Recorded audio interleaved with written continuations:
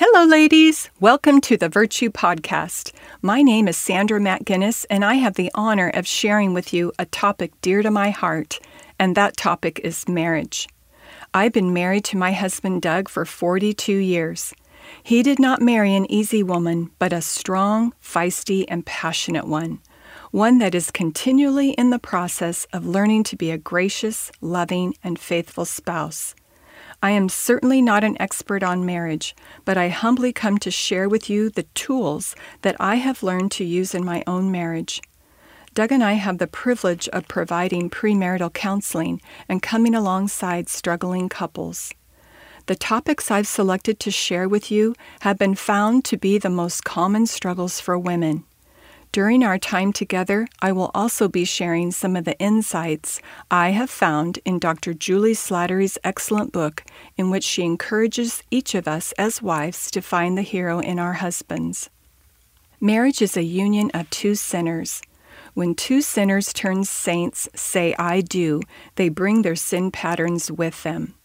Marriage has been described as a romance in which the hero dies in the first chapter. We as wives can either continue to focus on changing the one who we married, or we can focus on changing the person he is married to. We will never improve our marriages by focusing on what our husbands are doing wrong. Our mission is to understand how we should respond to the unique challenges we face. The journey towards finding the hero in your husband begins in this way. A woman never marries the man of her dreams. She helps him become the man of his dreams. Even if you are married to a godly, loving husband, he still battles sin, selfishness, and fear.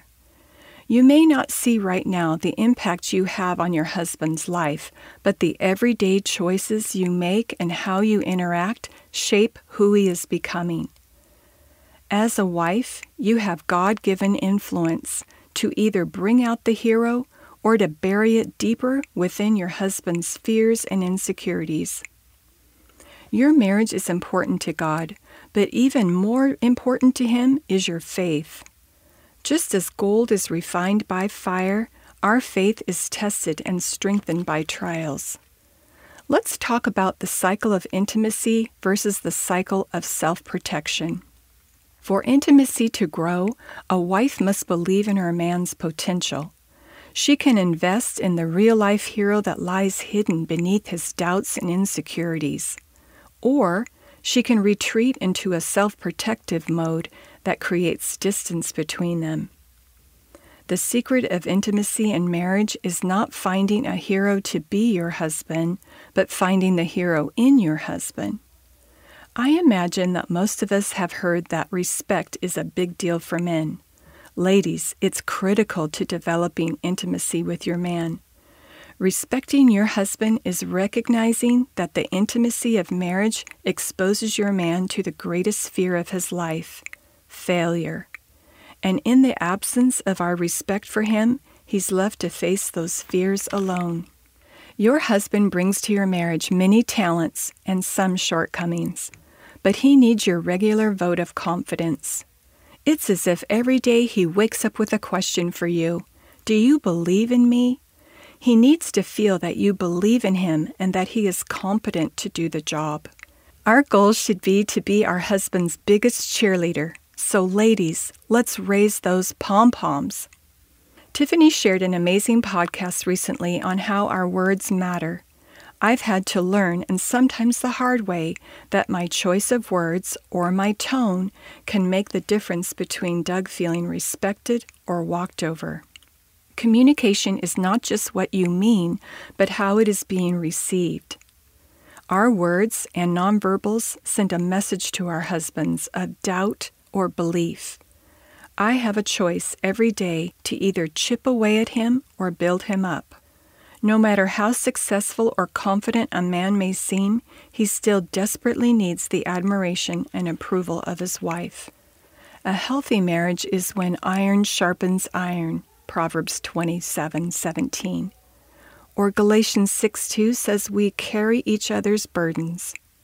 Sometimes we need to speak the truth in love, Ephesians 4:15. A man will naturally avoid something he's not already good at. I will give you a silly example that Doug gave me permission to share, and one that God used in our marriage recently. Okay, ladies, I love to play cards. I grew up playing cards. Doug, not so much. So for 44 years, I have pretty much dominated in playing gin with him. He has seen me teach our children and grandchildren, who are all great players. We have spent many hours around a table laughing while playing cards. When we were away on vacation about a month ago, he asked me if I would share with him my tricks to winning in cards. I was stunned. Part of me wanted to laugh, but another part of me was so thankful he felt safe to confide in me and ask for help. The next day, I taught him all of my strategies. We had many laughs that week playing cards. The Lord used a simple game of cards to bond us closer together. It has been a win-win, except I have been losing since. The word intimacy is the idea of knowing someone in their innermost self and embracing them completely. Building intimacy involves two people who are willing to disclose at the risk of becoming vulnerable. There are three important components to intimacy: willingness, disclosure, and vulnerability. Intimacy is the willingness to move toward each other in a meaningful way. There needs to be a cycle of intimacy established. This cycle looks like this. He values and protects her. He is a hero in her eyes. She respects and completes him. She is lovely in his eyes. Unfortunately, life can get in the way of consistently holding this cycle together. So how can we maintain it better? Let me offer a few suggestions, if I may. 1, perhaps showing appreciation by affirming how he provides for your family. 2, by making his favorite meal unexpectedly. 3, planning an overnight getaway. 4, asking how you can be praying for him as he heads out the door for work. If you as a couple get into a cycle of self-protection, this is what tends to happen. He hurts or devalues her. He is untrustworthy in her eyes. She undermines and humiliates him. She is unlovely in his eyes. It might look like this: questioning the way your husband did something after he completed a task his way, or when he loads the dishwasher and you find it necessary to rearrange what he just finished your way. Ladies, if you have to change it, at least find a time to do it when he isn't looking, right? Be thankful that he is trying to help. Let him know you are thankful.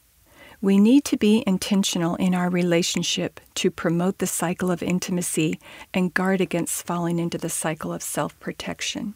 Next, let's discuss conflict in marriage and how to develop a recipe for success. A conflict in your marriage is any difference between you and your husband. It can be something as simple as he likes In-N-Out and you like Chick-fil-A, or he likes the bedroom freezing cold and you don't. Just wait, ladies, you will someday.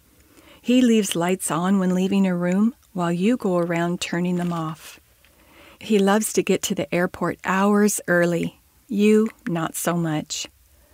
One might be a bargain hunter while the other is not. It has been said that about 2/3 of all conflicts between couples are unsolvable, meaning that most of the things you argue about don't have a compromise or a solution. A conflict is not the same as a fight, but a conflict can become a fight. Any conflict, big or small, becomes a fight when a few things happened. When one of you gets triggered, a trigger is something that brings up past feelings and experiences. When we get triggered, we feel threatened, and safety becomes more important than intimacy. Let me share with you a personal example. I get really nervous when I'm feeling like Doug is driving too fast, like over 65 miles an hour. My reaction is to become fearful and slam on my pretend brakes. When I do this, his reaction is to immediately respond defensively because he feels that he's not a good driver in my eyes. Over the years, Doug and I have learned a critical skill we call timeout. When we see that we are sliding into a fight, we call a timeout. A timeout is one of us saying, I'm going down a bad road right now. I don't want to fight with you. I'm on your team. These timeouts don't mean we ignore the conflict. We set a time to reconvene. But the timeout gives us an opportunity to calm down, pray, check our emotions, and think of the other point of view, which allows us to approach the conflict in a healthier way with the right motives. Making decisions in the spirit of oneness is vital. What you decide is less important than how you come to that decision. A fight will always be about me versus you. Remember, ladies, your husband and you are on the same team. Couples can cope with almost any situation if they believe they are in it together. When it becomes my opinion versus yours, the blaming starts and oneness stops. Fighting ends when damage has been done or someone wins. Healthy conflict ends when you have a deeper understanding of each other. So what do we put on and take off in preparing for a conflict? Colossians 3:8-14 tells us, Put on then as God's chosen ones, holy and beloved, compassionate hearts, kindness, humility, meekness, and patience, bearing with one another, and if one has a complaint against another, forgiving each other, as the Lord has forgiven you, so you must also forgive. And above all this, put on love, which binds everything together in perfect harmony. This passage tells us what to take off when we are preparing for conflict: anger, wrath, malice, slander, foul language, and dishonesty. Then it tells us what to put on: compassion, kindness, humility, meekness, patience, forgiveness, and love. Let's learn a new way when it comes to dealing with conflict. Number 1, identify the problem. This takes some time, prayer, and perspective. You might ask yourself, why did I feel so angry, wounded, or irritated? Psalm 139, verses 23 and 24 reads, Search me, God, and know my heart. Test me and know my anxious thoughts. See if there is any offensive way in me and lead me in the way everlasting. 2, prepare the ground. Preparing the ground means perhaps reading Colossians 3 and pray, asking the Lord to give you right perspective and patience. The time and place to address the conflict is important. 3, state the problem. Remember, your husband is not the problem is the problem. This is not the time to explain your perspective. That comes later. Now you are just putting the problem into play for your husband to share his thoughts and feelings. Let me share a typical example to illustrate the point. So last night when we were with your parents, I felt really hurt. The topic of the holidays came up and you went along with their suggestions. I felt hurt that you didn't give us room to talk together about how to spend the holidays. Notice the wife is not attacking her husband's character. She is confronting him with how she feels. Number 4, listen. After you've stated the problem, it's time for you to listen. This is such a critical step in conflict because it's where you give up your demand to get your own way, and you are building a bridge to understanding your husband. By truly listening, you show you care about more than just winning an argument. Listening is not zoning out until it's your turn to talk. Listening is not building your argument against what your husband is saying. Listening is the effort to learn about your husband.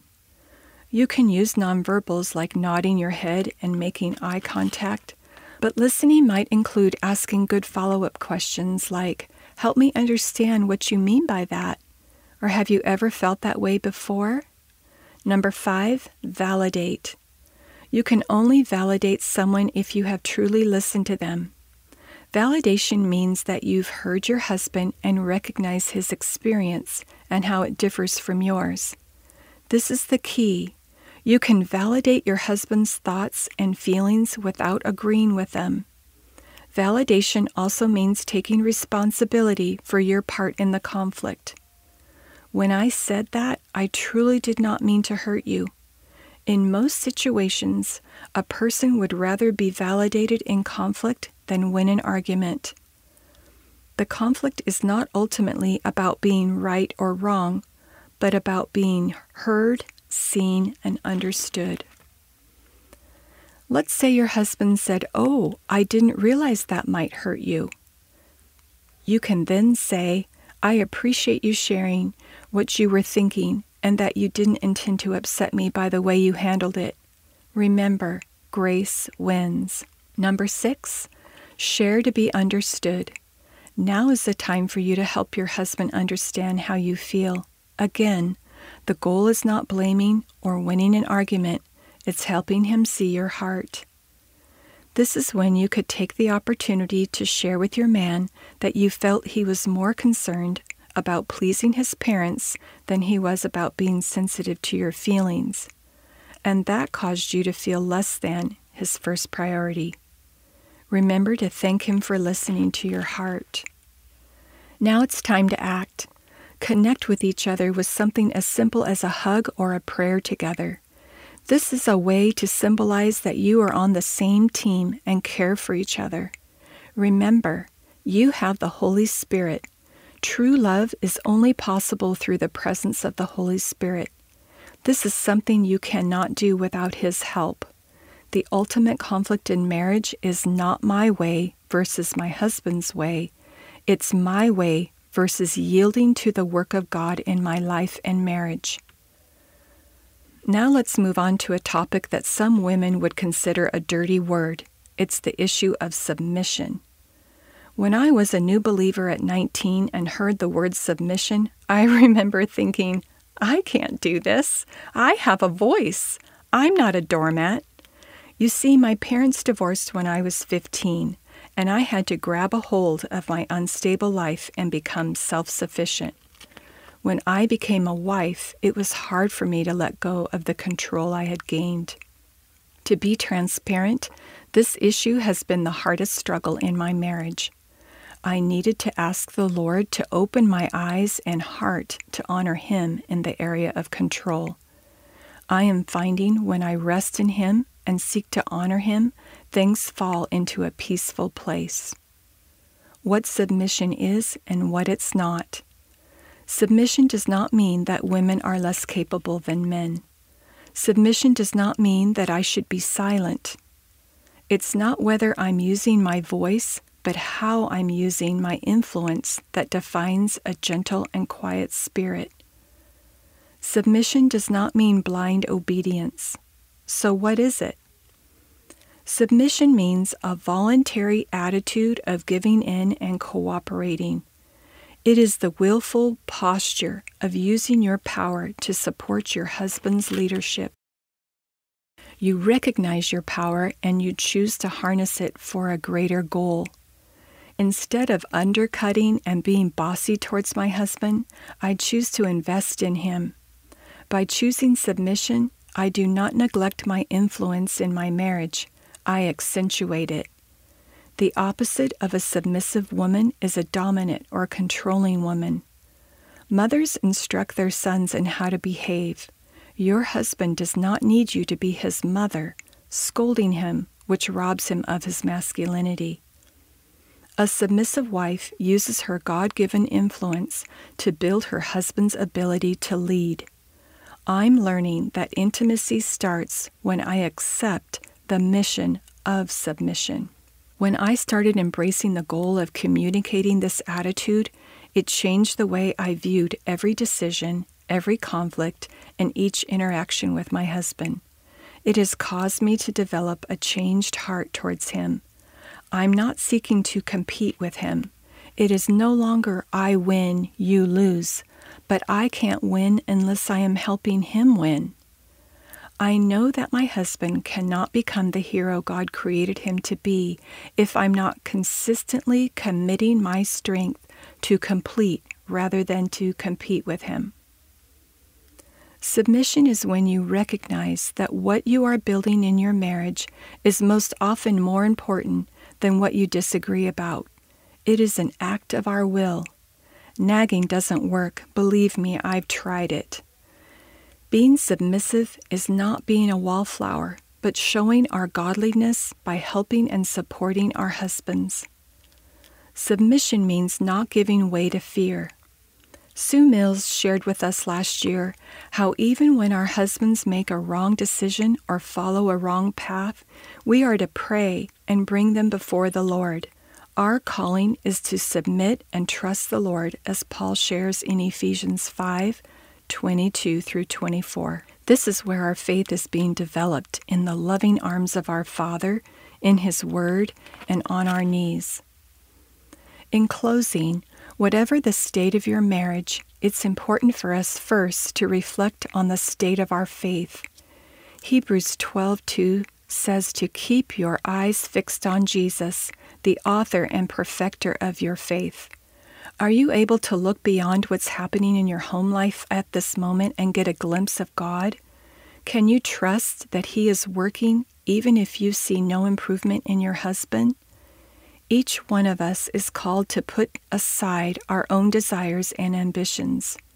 Romans 12:1 says we are to be a living sacrifice. My encouragement to you is to not allow either your disappointment or your happiness in marriage to interfere with what is most important, your relationship with God. He is our ultimate hero husband. Paul said it best in Philippians 4:12 through 13. I know what it is to be in need, and I know what it is to have plenty. I have learned the secret of being content in any and every situation. I can do everything through Him who gives me strength. Our marriages are one of the vehicles God uses to refine and teach us love. Julie Slattery ends her book with this powerful statement: when those who know me best reflect on my life, let them not say, she was a happy wife, but she was a faithful woman. May the same be said of us. Amen. Let's close in a word of prayer. Dear Heavenly Father, thank you for this opportunity that I've had to share with these ladies on such a sweet and sensitive topic of marriage. Lord, let the things that have been shared today sink deeply into the hearts of the ladies, that they can apply them and ponder them throughout the week. Lord, I pray this in your precious name. Amen. Thank you for tuning in to the Virtue Podcast. We look forward to seeing you girls next week.